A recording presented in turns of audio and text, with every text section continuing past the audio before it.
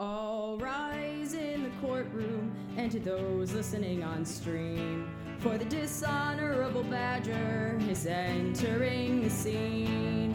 Apparently doing this as a day job simply was not enough, so let your jaws drop to the floor, cause we can't make this stuff up.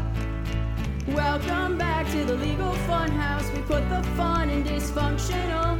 It's crazy in the Legal Funhouse, but weirdly educational. But every single one is remarkably true.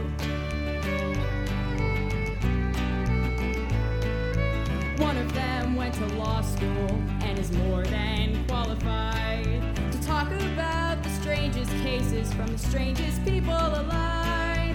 And the friend that he brought along barely passed 8th grade, whose legal experience lies within parking in the fire lane. Welcome back to the Legal Funhouse. We're just as confused as you.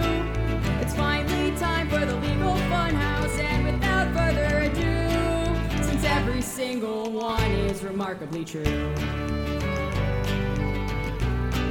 it's Boozy's Legal Funhouse. It's Boozy's Legal Funhouse.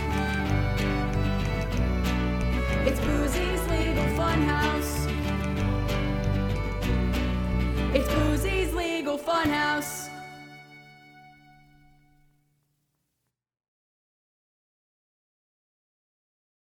Hello, everybody, and welcome back to Season 2 of Boozy's Legal Funhouse, Episode 1. I forget what I fucking titled it. I'm your host, the Boozy Badger, Boozy Barrister, and with me tonight, as always, is our certified legal layman, Alkali. Nice to see y'all, and it's called Hairy Palms and Money. I can read it. Why is it called that? We'll get into that. Oh, good. We'll get into that. That's part of the allure. That's part of, in case you can't tell, if you're listening to this on your favorite podcasting service, all the shit that I do for Boozy's Legal Funhouse is recorded live, and I always say it's not edited to keep the je ne sais quoi of a live recording with an audience, but the truth of the matter is I'm just too goddamn lazy to edit this. So if we fuck up, it stays in.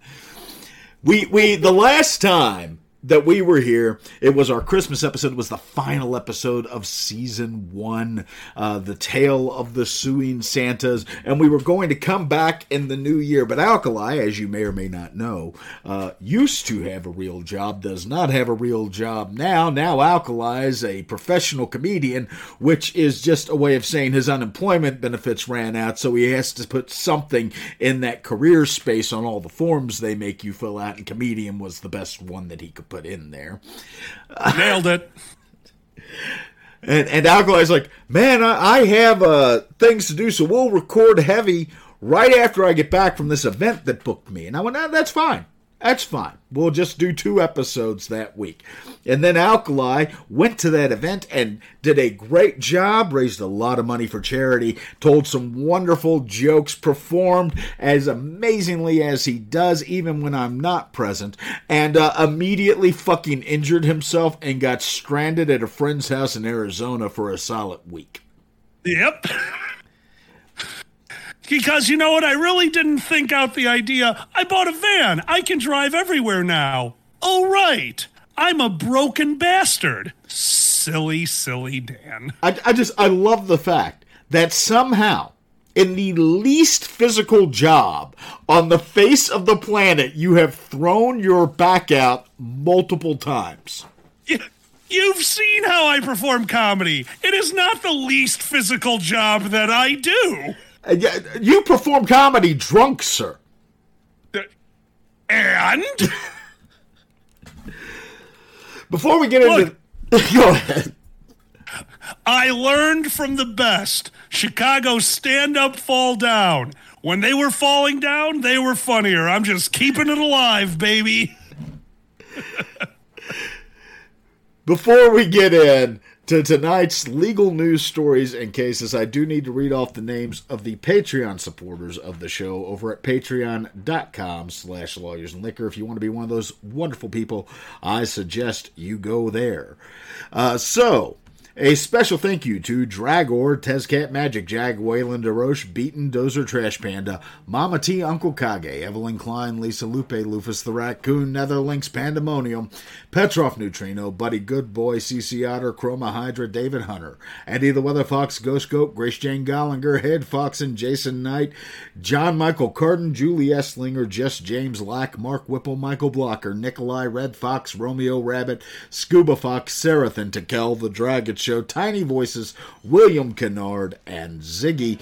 Once again, if you want to be one of those wonderful people, you can do that over at patreon.com/lawyersandliquor. And before we get into the show, it is time for our standard disclaimer. Please remember, Boozy's Legal Funhouse is an informational, educational, and hopefully entertaining podcast about law, legal cases, and basic legal principles. I am an attorney. I am not your attorney. The way that I would become your attorney is you would have to locate where I work. Come into that office, meet with me, have me agree to represent you in a legal matter that you have told me about, and pay me a retainer of my choosing. You don't just get to PayPal me $1 and say I'm your lawyer. If none of those things have occurred, then I am not your lawyer. No attorney-client privilege attaches, and none of this is legal advice. If you need legal advice, you need to go to an attorney licensed in your jurisdiction and do all of the things I just discussed above.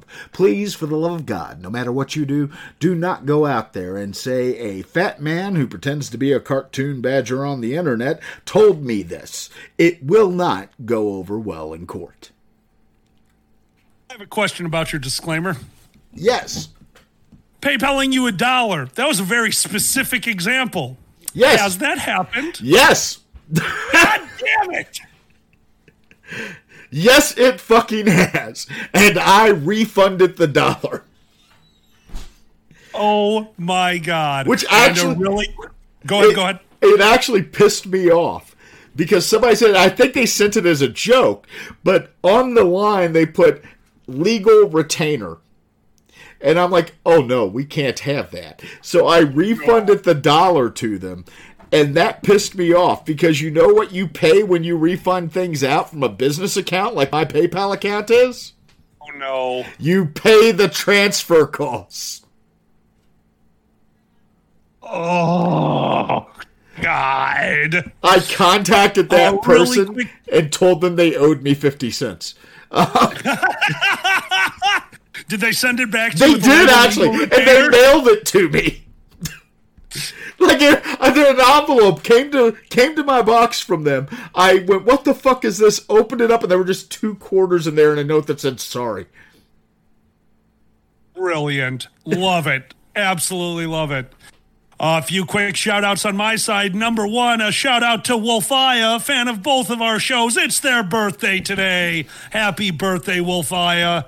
And, of course, if you enjoy the craziness happening here, you can find me over on twitch.tv, Alkali, and Zanny. That's Zanny with an X. And, of course, thank you to all of our Patreon supporters over here, which we're not going to list because that takes far too long on a show that is not mine. Thank you so much, and back to the madness. So, Alkali, it has been a while. The last time we met, the last time we were here, we were talking about 2 Santas suing each other in Santa. That's right. And now it's a new year, and everything old is new again in the year of our Lord 2023. And that will be that will be tonight's case. Tonight's case, once again, is going back to the standards of law school, where I'm going to tell you a case that every single lawyer learns, this time in torts. Do you know what a tort is, Alkali? Yes, it is a kind of like a pie. You put cream in it, usually kiwi and strawberry on the top, a nice little glaze. Torch that shit, get a little bit of caramelization, and then the whipped cream. Okay, first of all, A, that's a tart, and B, after hearing how you fix a tart, I would like one. Yeah, I make the fattest tarts, let's be honest. And it's not, I've seen people use some custard cream. No, Chantilly, fuck you, I'm in. I love that. Yeah, custard, no, fuck. There's something with more sugar than custard? What? Hey, Which, by the way, since you mentioned Santas, I do need to let you know, because you said I had a event. I went to a convention, I performed, and I met with their lawyer. And he just hanging out in operations, talking. And he asked me a few legal questions. Because obviously, I'm an expert. Because I'm on Boozy's Legal Funhouse. So when he asked me about local state tax law, I explained Santa to him. I don't know if it helped, but I was able to explain Santa to him. You know what? To everybody listening out there on your podcast service of choice, this is the new game. First, I need you to go to twitch.tv/AlkaliandZanny so you can know what this goofy motherfucker looks like.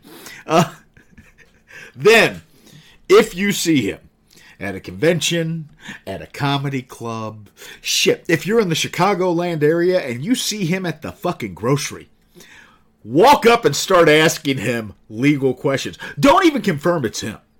Just walk up, look at him, and ask him questions about law. Obviously, this is the same as getting a law school education. Okay, hold on. Even if it's not him, Boozy, I am 6'8". If you are mistaking me for another person, I am confused and horrified. Also, I'd like to meet them. There's a skit I'd like to do. What's the skit? The 14-foot doctor? You just got to stand on each other's shoulders in a lab coat like they did in Scrubs. Exactly, and that's going to be great on my back. Can't wait. To go back to what started this, a tort is the fancy legal term for a personal injury action. It's a personal injury lawsuit. It's you have injured something, either somebody's person or their property. Okay, there's different areas of law. There's tort law, there's contract law, there's property law, there's tort law. That's the solicitation and prostitution. There's all. It's called tort law. Prostitute, dude, your law is not woke at all. That's not cool law. It's not actually called tort law. That's criminal law. Sex work is real work. Hashtag.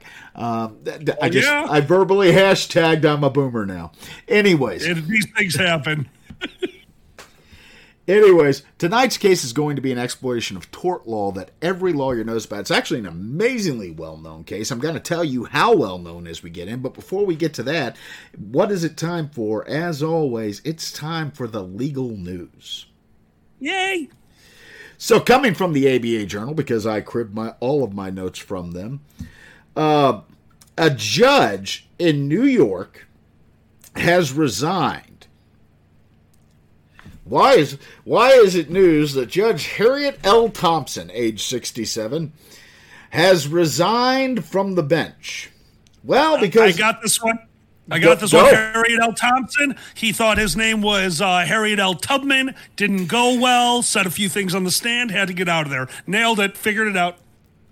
Well, first of all, it's a she. Well, then this was okay. Secondly, I am very concerned by how fucking close you are to what actually happened. I'm more concerned. The universe usually doesn't do that for me. Like when you said a few things on the bench and did not go well, so they had to get out of there. I'm going, really? Are you getting the same fucking newsletters that I use to choose these cases? Because that's exactly what happened. Judge Harriet L. Thompson of New York has resigned from the bench after being accused of making homophobic and racist remarks on the bench.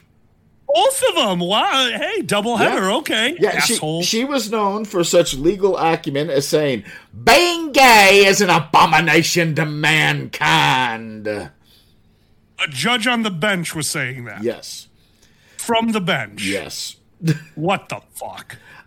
She also allegedly said that Hispanic people, I love Hispanic people, but allegedly said Hispanic people are folks with a deceitful trait that goes back to biblical times.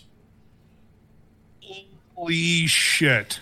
What state is this from? New The state of York! Confusion? New York. What is going on? Don't you have to get elected to a judge spot, or do you get assigned at that level? You get elected. That's what I thought. Vote better, New York. Giuliani and now this? The fuck?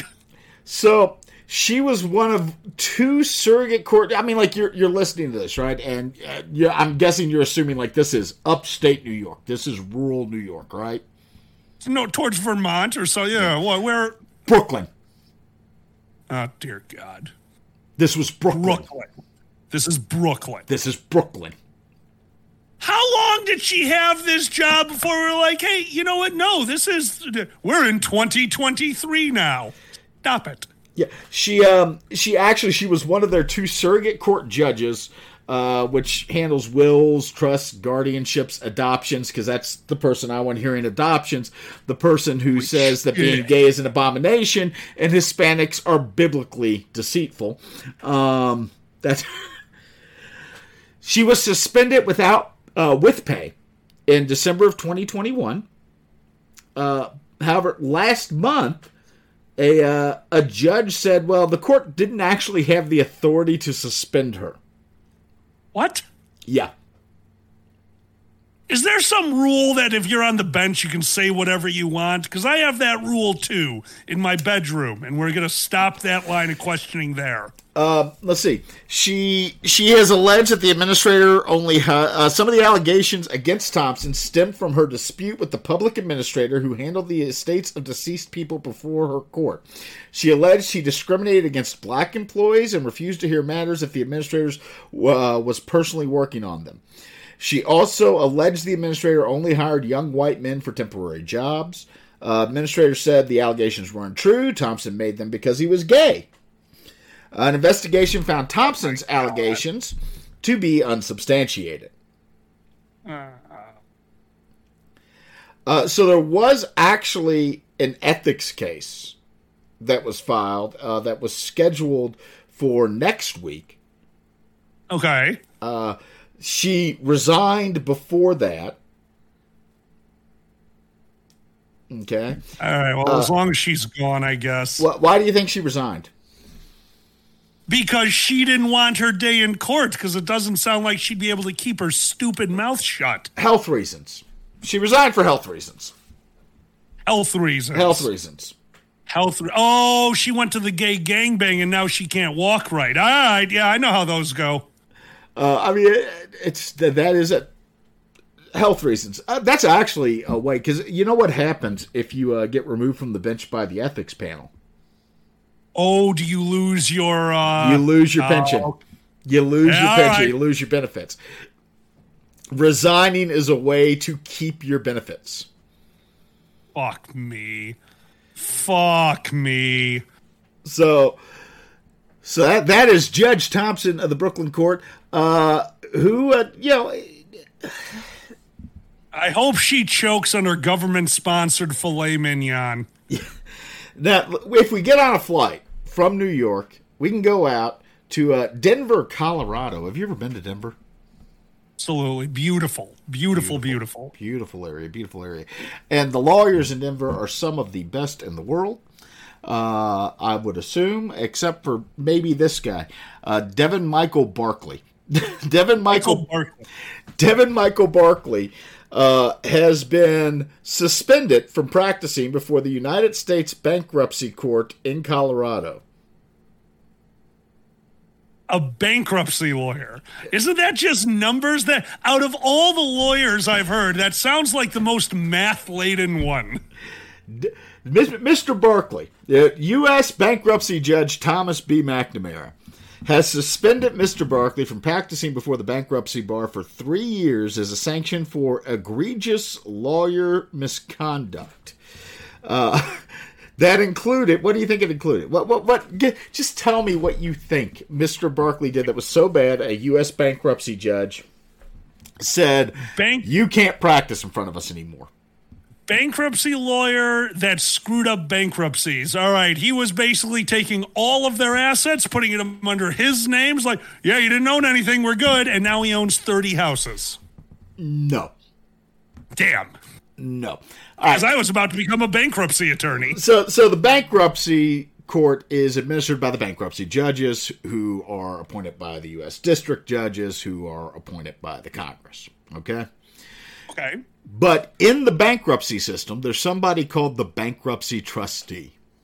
All right? Okay. The bankruptcy trustee is technically an employee of the Department of Justice who oversees the administration of the bankruptcy case. All right. Like if you're in a Chapter 7 and you have significant assets that could be used for some of your unsecured creditors, and the trustee goes, I'm going to sell those assets. The trustee gathers the assets, sells the assets, pays out the money to the creditors, all that. In a Chapter 13 bankruptcy, reorganization bankruptcy, I used to call them payment plan bankruptcies, where nothing's being sold, the bankruptcy trustee is the one who says, okay, is your plan feasible or not? Right? Okay. And you got to get documents to the trustee. You got to get pay stubs. You got to get tax returns. You got to send out your bank account statements, all that, so they can oversee it, make sure you're not filing fraudulently, all that. And sometimes... Was this guy making that paperwork for his clients? No, he was trying to get cases dismissed because he did not like the bankruptcy trustee that was assigned to them. What? He would tell his clients, don't attend the meetings with the trustee, don't make your filing fee payments, don't hand over the tax returns to the trustee, to try to get the trustee to dismiss the case, telling clients that the trustee was greedy, corrupt, and would make their life hell and sell their house. What the fuck? What was his end game?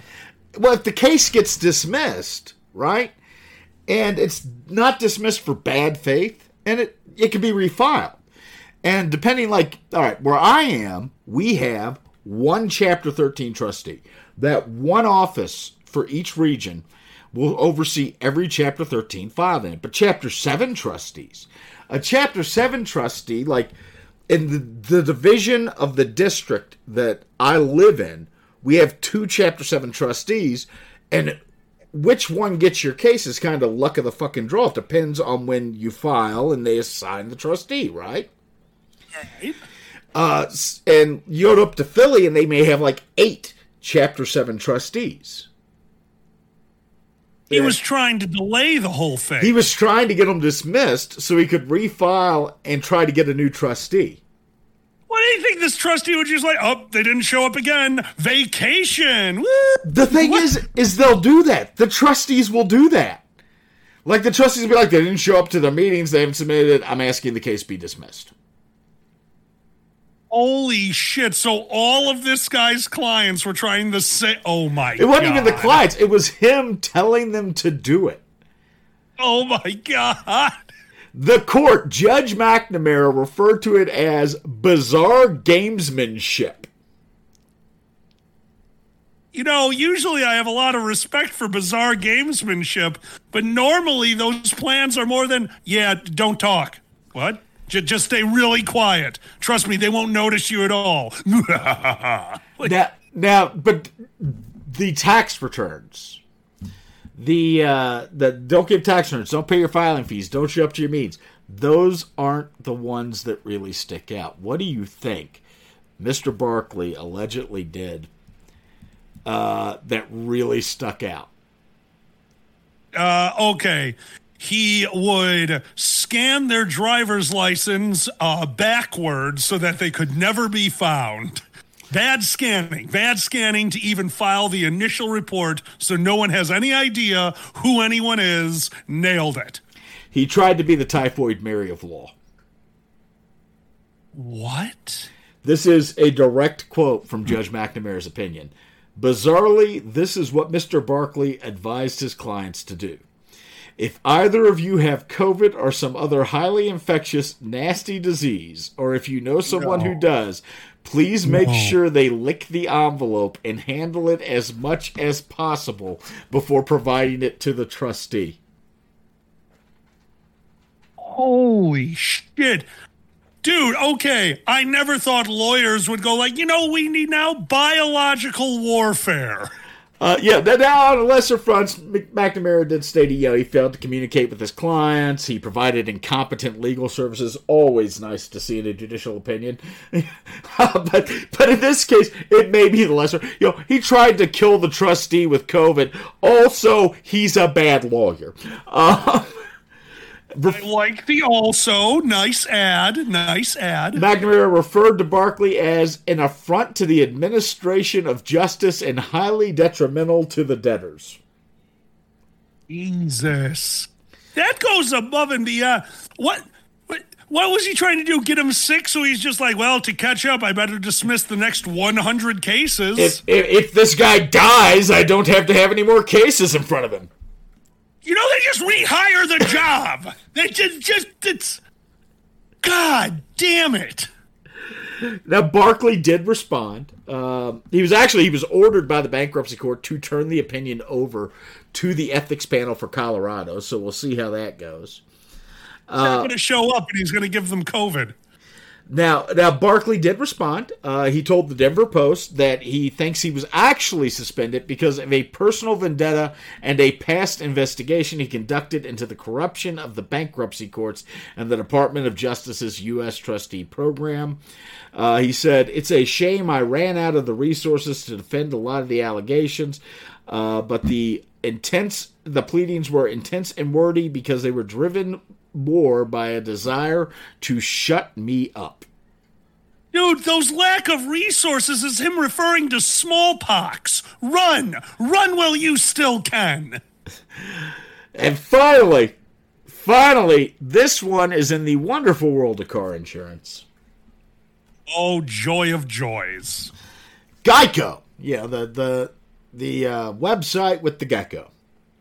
Oh, yeah. Yeah. Are you familiar? Let me ask, what do people do in cars? Drive and text, because I'm from Chicago. And what do people do in the backseat of cars? Fuck. There we go. So in Missouri... That wasn't the answer that you should have been looking for. That was a joke. That was humor. God damn it. In Missouri, a lady by the name of M.O. and a gentleman by the name of M.B. met each other and briefly fell in love in the back seat of his car. What kind of car? You know what? I'm sure it's in the actual opinion, but I don't have it right here. It's got to be a Volvo so fucking it's bad gotta be right now. No, it's a Volvo. Well, that nailed it. That famous car manufacturer, Volvo. They fell in love briefly in December of 2017 in Jackson County, Missouri. He apparently had a throat cancer tumor at the time that would later be determined to be a result of HPV, the human papillomavirus. Oh, God. He knew about that at the time, but did not tell her, hey, I have HPV. M.O. got HPV. All right? Oh, no. So, what did she do? She sued him. Yay. She sued him. And as part of suing him, they basically said, hey, Geico, you're his car insurer. You should pay $1 million, which was the policy limit, for this, for what happened here. And Geico looked at it and said, wait a second, you want us to pay you $1 million for contracting HPV in the back seat of the car of our insured. Oh, my God. Paradise by a dashboard light. Keep it up, baby. Keep it. What the hell? Geico said no, obviously, and said the policy doesn't provide any coverage because the damages that were claimed weren't from the normal use of the vehicle, which is all the policy covered. Please tell me her case is fucking in the backseat of a car is the normal use for a Volvo. That is exactly her case. I'm so happy. Yes. It gets even better. No. MO and MB agreed to submit the case to arbitration rather than go to trial. Okay. And when they notified Geico of the claim, Geico did not intervene, did not get involved in the lawsuit, just said, we're not going to get involved. We don't cover it. All right? Okay. Before they went to arbitration, MO and MB entered into an agreement that said any award would be paid by Geico. Wait, you can just do that? After she was awarded $5.2 million at arbitration, she told Geico about the agreement and filed the arbitration award as a judgment of the court, which Geico discovered because they were monitoring it. And then Geico filed what's called a motion to intervene, saying, hey, we have an interest in this case, and we weren't given the chance to be heard at arbitration. Therefore, you should vacate the judgment, and everything should hit a reset button so we can be involved. The judge at the trial court said, what do you think? You had your opportunity. You knew this was happening. You knew there was an arbitration. You should have intervened at that point to specifically get a judgment saying that you are not responsible for the damages under your contract exclusion. Refused to let Geico intervene. Geico appealed to the Missouri Courts of Appeal, which said, you had your opportunity. You had your opportunity because the arbitrators, and you're going to love this, agreed with what you said earlier. Fucking in a car is a normal use of the vehicle for which Geico should be held responsible under their insurance policy. What state is this? Missouri. I'm moving, baby. Yeah, these policies are oh man, all-inclusive coverage. Well, I'm all-inclusively covering. Don't move too fast, because this recently went up in front of the Missouri State Supreme Court, and on the procedural limit said there is a Missouri law that requires you to notify us and give us the right to intervene in a pending lawsuit within 30 days of receiving notice that you have an agreement. You sent that notice after the arbitration, therefore we should be allowed to vacate the verdict and intervene in the matter. The state Supreme Court said, nope, that's right. Based on that, the case should be the judgment should be vacated. The case must be remanded back. Geico must be given the opportunity to intervene. In a separate federal case, however, Geico is now asking for a declaratory judgment from the federal court saying that its policy doesn't cover the injuries because, obviously, according to them, fucking in the back seat of a car is not a normal use of the vehicle. So I just want to let you know, just for your, and this is still pending, by the way, in the U.S. District Court for the Western District of Missouri right now, a federal judge is considering whether or not car fucking is a normal use of a car such that injuries derived from the same are covered by your car insurance. God bless America. And if that happens, we all know one thing. Every single car insurance company is going to add a specific exclusion for fucking in the car. And I can't wait to highlight that in every one of my policies.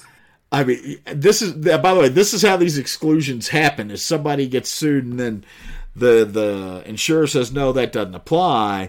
The next portion would be, well, yeah, it does. And the insurer comes back and says, okay, well, we're just going to go ahead and put that in the policy. Like, our car insurance policy doesn't cover somebody playing a flaming guitar on the hood flying off. Why is that in there? Because somebody played a flaming guitar on the hood of the vehicle and somehow it got determined to be covered by the insurance. Well, this is a little before your time. Did you ever get a chance to see the Anthrocon rules and regulations back from like 2010, 2011? No, I did not. Anthrocon, for listeners who may not be aware, is the second, it's either the first or the second largest furry convention in the world. Yep. And for years, they had one of the claws of props, like my top hat, your cane to a lesser degree because you use that. I just throw my top hat at people. Yeah, that's not a prop. That's medical equipment. It's not a prop. Excuse me. You are a Southern lawyer. You having a cane stand, that is a prop, motherfucker. I just love it. Your cane, the prop that you totally don't need, man. You don't have a severe hip injury or anything. It's not necessary. Nothing like that. Well, I've watched you use that cane better than I use a microphone. Screw you. It's a prop, too. So they had a clause for years that every year would get a little bit longer of the things they were banning as far as props. And it was 2 paragraphs of weapons. And that culminated in 2000, I want to say 12, I could be off on the year, when somebody noticed something was missing. And a gentleman came to the convention with a decommissioned, it did not work, but full-fledged, used to be in working condition RPG. You don't mean like Dungeons and Dragons, right? I do not. A rocket-propelled grenade launcher that he walked around the convention with, and that's the year they got a lawyer to redesign that clause to basically say no. I mean, yes, that's the appropriate response. Once somebody goes like, I never thought of an RPG. All right, let's get a lawyer. That's where you draw the line. Rocket-propelled grenades. And the sad thing is, just knowing how people are, somebody went through that list line by line to find the fucking loophole specifically. It's not like I have an RPG, I want to bring the Anthrocon. It's like Anthrocon technically allows me to bring an RPG. I'm buying one. So you are exactly right. About 1/10 of the lines in that clause were made because of this gentleman and his children. Yes. Oh, I know who you're talking about. You said yes, you do know his name and his children, and now I know exactly who you're fucking talking about. Somebody stole his T-shirts one year. Yes. For listeners, these are in-jokes. If you want to get them, join the furry fandom. I love it. I love it so much. God damn. So tonight's case. I should tell you about tonight's case. Known the world over as the Hairy Hand. I'm already loving this. I thought for years, because of advice from my parents, that I would eventually be that. They were lying. That is, I shit you not, that is the exact joke we all make when we hear this case. It is a tort case. It is from 1929, the Supreme Court of New Hampshire. The legal site for anybody interested in that sort of shit is 146A 641 NH 1929, or as is known by every lawyer in existence, because we all have to fucking read it. It is one of the first cases you read in law school, Hawkins v. McGee. Okay. Well, that's cool. I do like these law cases that are like, all right, this was taught in school, so this should be straightforward and logical. Break my brain, friend. Break my brain, friend, Esquire. It is very straightforward and logical. I'll read the first couple sentences of the case before I go into my own words, so that you can see just how straightforward the Supreme Court of New Hampshire was about this. Okay. Whether words spoken may properly be found by the jury to have had a contractual import is a preliminary question of law for the trial court. and a subset against a physician on a parole guarantee in the following words: I will guarantee to make the hand 100% perfect hand or 100% good hand. Evidence that the defendant repeatedly solicited an opportunity to perform an operation of skin grafting justified an inference that the defendant sought an opportunity to experiment and intended his words to be accepted at their face value as an inducement for giving consent to the operation, and the question whether the words spoken amounted to a warranty was properly submitted to the jury. Did this guy do a skin graft on somebody's hand, fucked it up? The guy said, hey, you said this would be 100% perfect. And the other guy said, 100% could mean a lot of things. What if it's on a 200% scale? It is fucking exactly that. Son of a bitch! But it wasn't a guy. They weren't. This doctor was not performing an operation on a guy. Okay? He was performing an operation, an experimental operation, on an 11-year-old boy. Holy shit.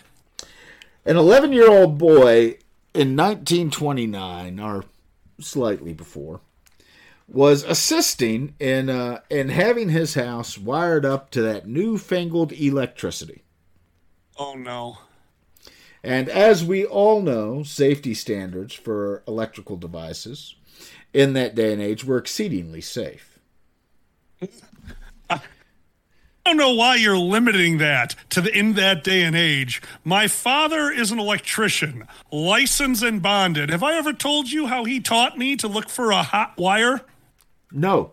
You lick your fingertips, make sure the wire's exposed, and go as fast as you can. If it feels like you swatted a wire, you're fine. If it feels like your body tensed up for a second, that's hot wire. That is not how you test a wire! Thanks, Dad. I was standing in water once. So at 11, he's helping the house. He's helping them wire up the house. He touches an electric wire, and he gets a severe burn across his right hand. A very severe burn with a lot of scar tissue. All right? Oh. So 9 years later, they go to see Dr. McGee. All right? And Dr. McGee says, I can make a good hand out of that. I can do this new thing called a skin graft. I can take good skin from one part of his body, and I can put it over the hand, over the palm of this kid's hand, and it will heal, and he won't have this horrendous scarring on his right hand anymore. Okay. All right. Dad says, how long will he be in the hospital? The doctor says 3 or 4 days, not over 4. Then the boy can go home. It will just be a few days when he'll be able to go back to work with a perfect hand. Really? Right. In the 20s? In the 20s. Huh. Okay. All right. I don't like this at all. Did this kid end up with 3 hands? No, he did not. One hand? The plaintiff says that the doctor repeatedly said before the operation, I will guarantee to make the hand 100% perfect hand or 100% good hand. Oh, my God. Okay. So the operation's performed. The skin is grafted. They take a skin graft from the boy's chest and they put it on the palm of his hand. Okay. It seems to go okay, right? Okay. All right. Seems to go okay. And then the boy's palm starts growing hair.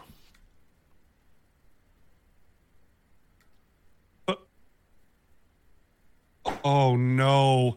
Oh, God, this is still the time of witchcraft and old sayings, so they definitely knew that he was jerking it. They definitely were aware of onanism at that point in time. Like, they definitely, there's no question that this is a social stigma. Because, like, it's me, and I'm like, oh, my hand doesn't look really burned, but it's got some hair. Well, I've got a fucking Gillette. We're good. I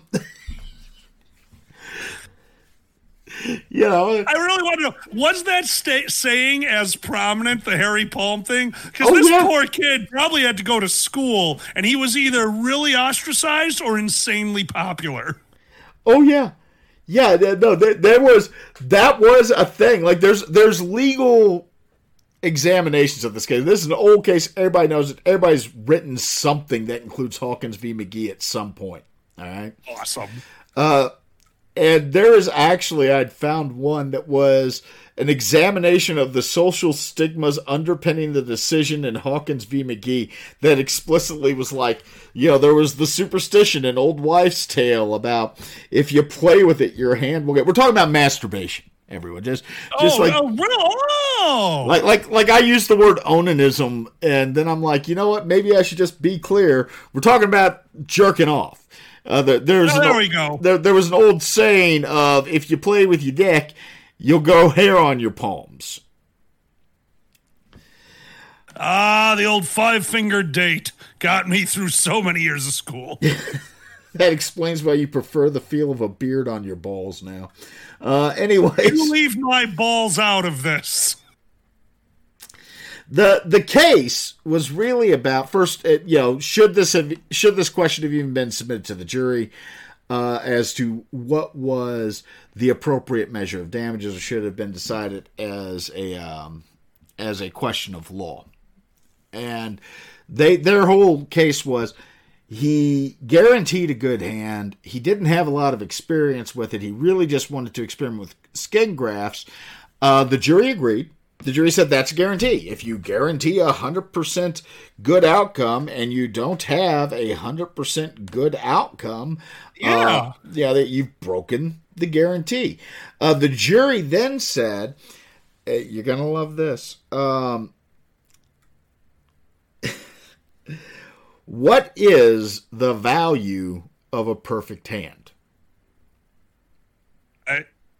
We manipulate a lot of our environment with our hands, so I'd put that up, I don't know, in 1920s terms, $20, so about $1 million? $500. $500. Yeah. $500 in 1920 money? Yeah, it was $500, and the whole appeal was really based on the idea that the jury shouldn't have done that. All right? In contract law, especially, we have things called the measure of damages. What is the measure of damages? How do you determine what amount of money should be paid? A big one is restitution. Really, put them in the same position that they were in before they ever entered into the contract with you. If they paid you $100 for the operation, give them their fucking $100 back. Okay. There's repair damages. What did it cost for me to get the thing I expected? If I make a contract for a roof, for a brand new roof, and I give you $1,000 for a brand new roof, and you fuck my roof up, and it cost me $2,000 to have somebody come in and put it in the condition that you promised it would be in, then I should get that $2,000. Yeah. You should have to pay me $2,000. I gave you $1,000. You need to pay me what it actually costs to get the thing that I asked for. Yeah. All right. Those are two really basic damages measures, and they're easily measured. What did I give you? Either restore me to the position I was in before I fucking met you, financially at least, or pay me what I had to pay out to fix your fuck up. Makes sense. All right. That makes sense. But what if you can never really be put back in that position? Like, what if instead of it's like $100, here's your $100 back? What if it's something that they can't just go in and put you back in the exact same position you were in at the beginning? Well, then it's got to be a cumulative cost for the long term. It's got to be a lifetime. Well, maybe not a lifetime, but at least, the repair. Then, I can't put you back in. Lawyers argue about this. What's the appropriate measure of damage? Somebody else could do this. They weren't really injured. What they're really entitled to is what they've paid. All right?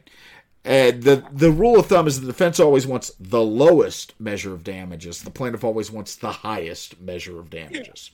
Yeah, absolutely. So in that case, maybe the plaintiff says, okay, well, What really is appropriate is the repair damages. The one that puts me in the same position I expect it to be in, that I would have been in. The day what I had to pay out to fix your fuck up. Right. Okay.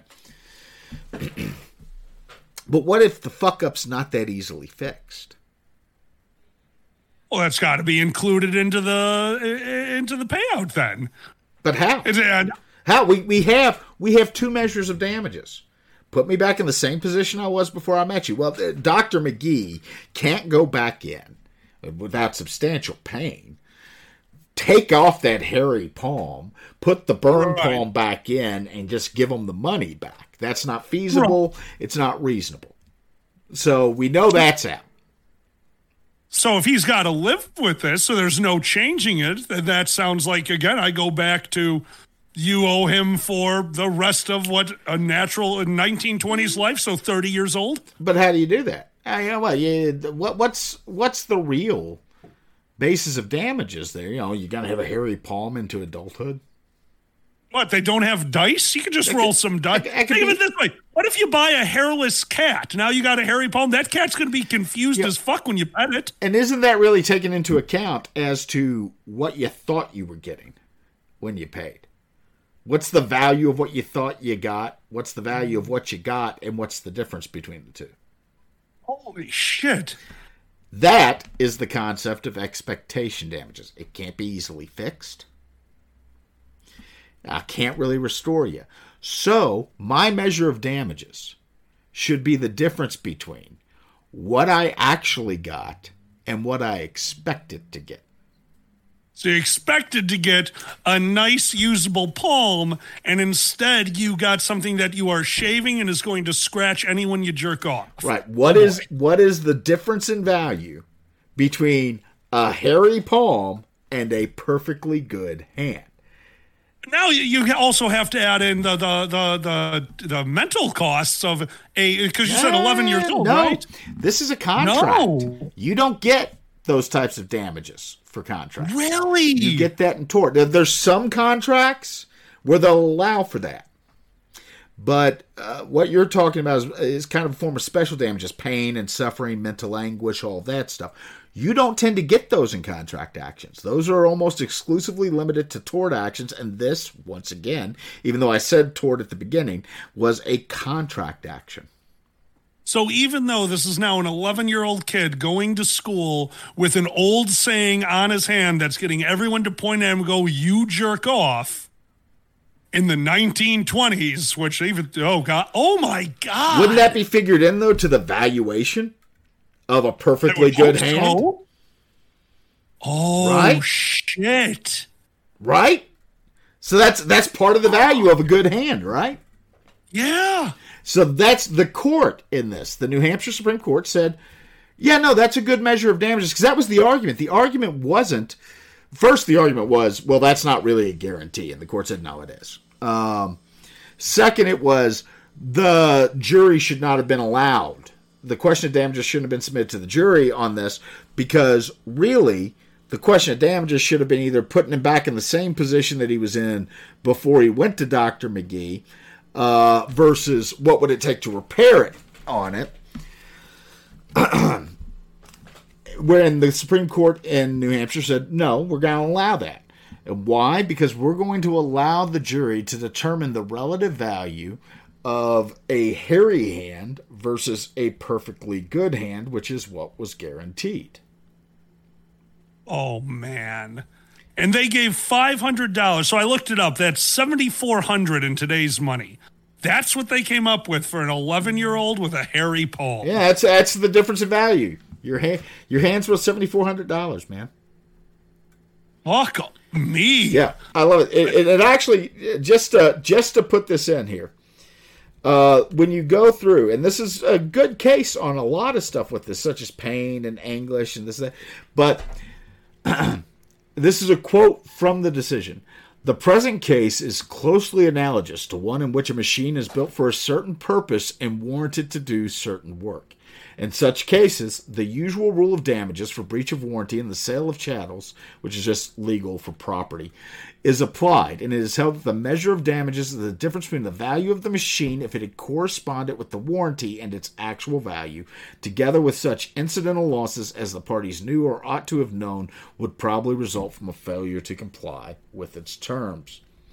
As a general rule, the measure of the vendee's damages is the difference between the value of goods as they would have been and the actual value at the time of sale. Here's the thing, though. This doctor should have been able to afford anything, because in my mind, that should be the richest doctor on the planet. He just grafted skin onto a hand and got hair to grow. Right now, the hair growth industry, numbers in the billions. He solved the problem in the 20s? How are we not talking about this? The best part is you're talking about mental pain, mental suffering, and the court addressed that. Really? Yeah. For $7,400 on an 11-year-old kid going to school with hairy palms that he definitely, as an 11-year-old kid, braided. The court said just very bluntly, the extent of the plaintiff's suffering does not measure this difference in value. They do not remember what it's like to be an 11-year-old boy. Understood. Yeah. It was also erroneous and misleading to submit to the jury as a separate element of damage any change for the worse in the condition of the plaintiff's hand resulting from the operation, although this error is probably more prejudicial to the plaintiff than to the defendant. Any ill effect of the operation would be included under the true rule of damages set forth above, but damages might be properly assessed for the defendant's failure to improve the condition of the hand, even if there were no evidence that its condition was made worse. Jesus. That poor kid. That poor kid. Holy crap. I can't get over this one. And I see what you're saying now. Like, yeah, how do you measure this? Oh, my God. Now, I should say, because you said the $7,400, right? I mean, the issue is the $500. Yeah. Because the question of damages submitted to the jury. It wasn't erroneous to submit the question to the jury.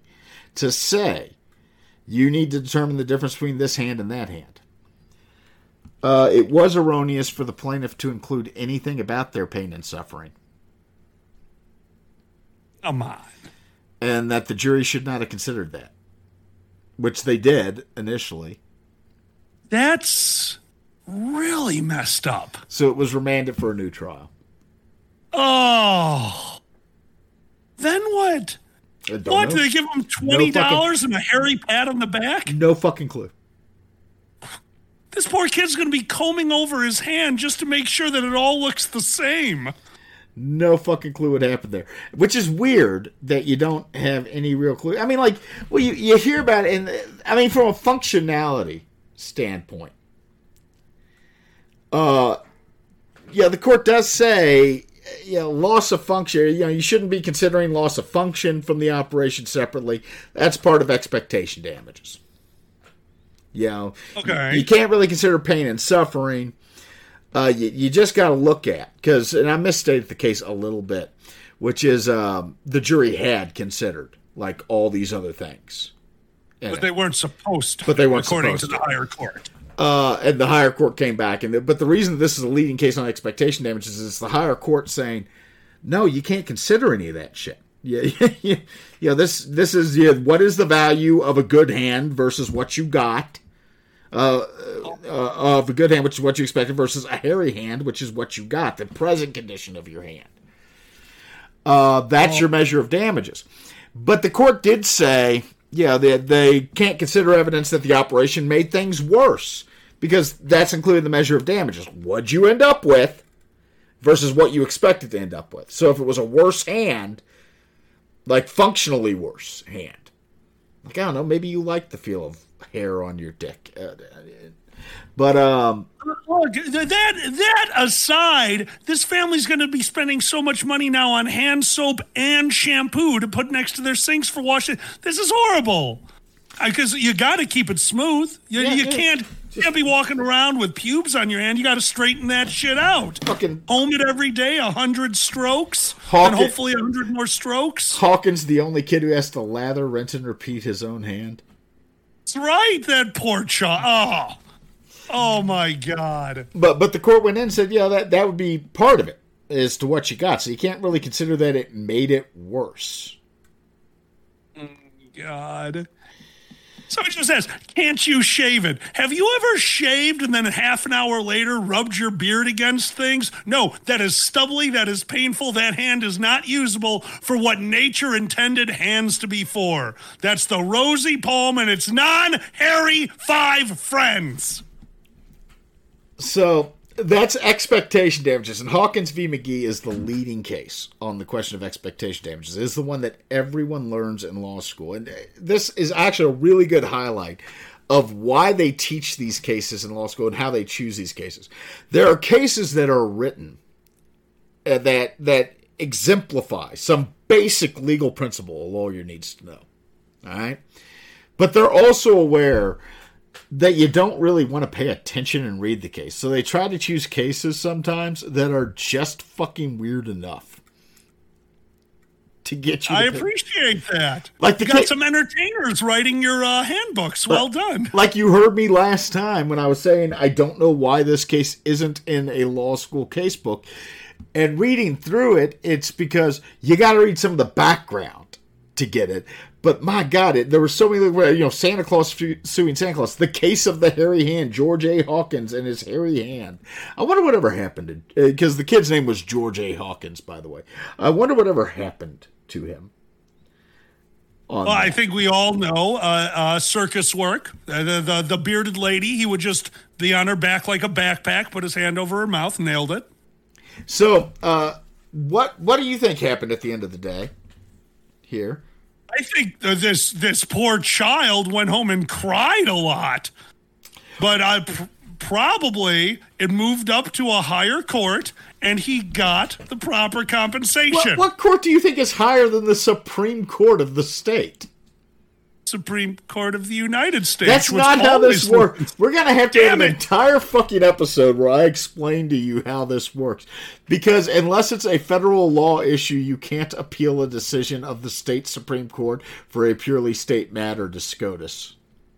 Earlier in this episode, you told me that insurance companies can put clauses to stop flaming guitars and backseat shenanigans. That's the different. U.S. Supreme Court couldn't put no hairy palms. Come on, guys. That's different. That case, the Geico case, is in front of the Western District of Missouri, the federal court there, but it is likely on that because Geico's not based in Missouri.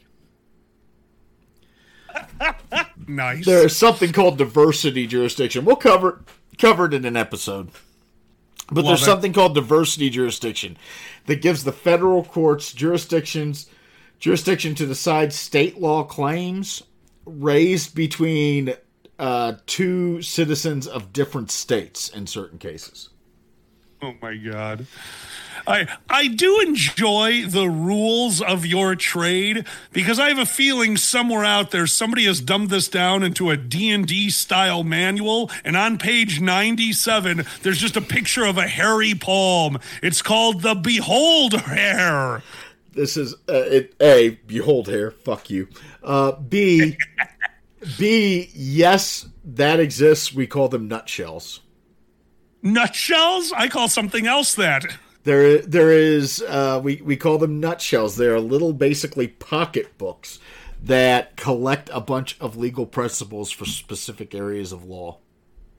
That's great. Now they just need some artists to draw in some monsters.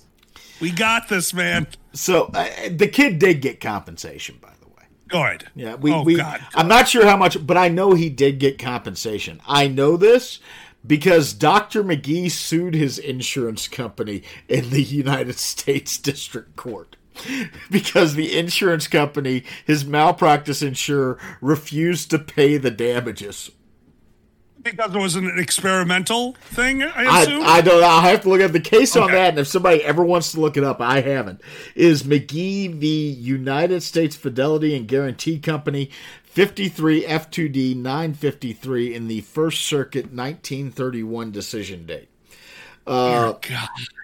But he apparently he lost. Like, the kid got something, and it was enough that McGee insisted his insurer pay for it, and then his insurer said, fuck you, and he ended up suing his insurer for them to pay for the malpractice he had committed in giving George Hawkins a hairy palm. And you talk about the psychological effect it must have had on that young boy, but I want to remind you that for decades, generations of attorneys have learned this case. Generations of lawyers are very aware of George A. Hawkins and his awkward youth with the hairiest of palms. Okay? My God. In fact, not only do generations of lawyers know about it, let me ask a question. Have you ever heard of the movie The Paper Chase?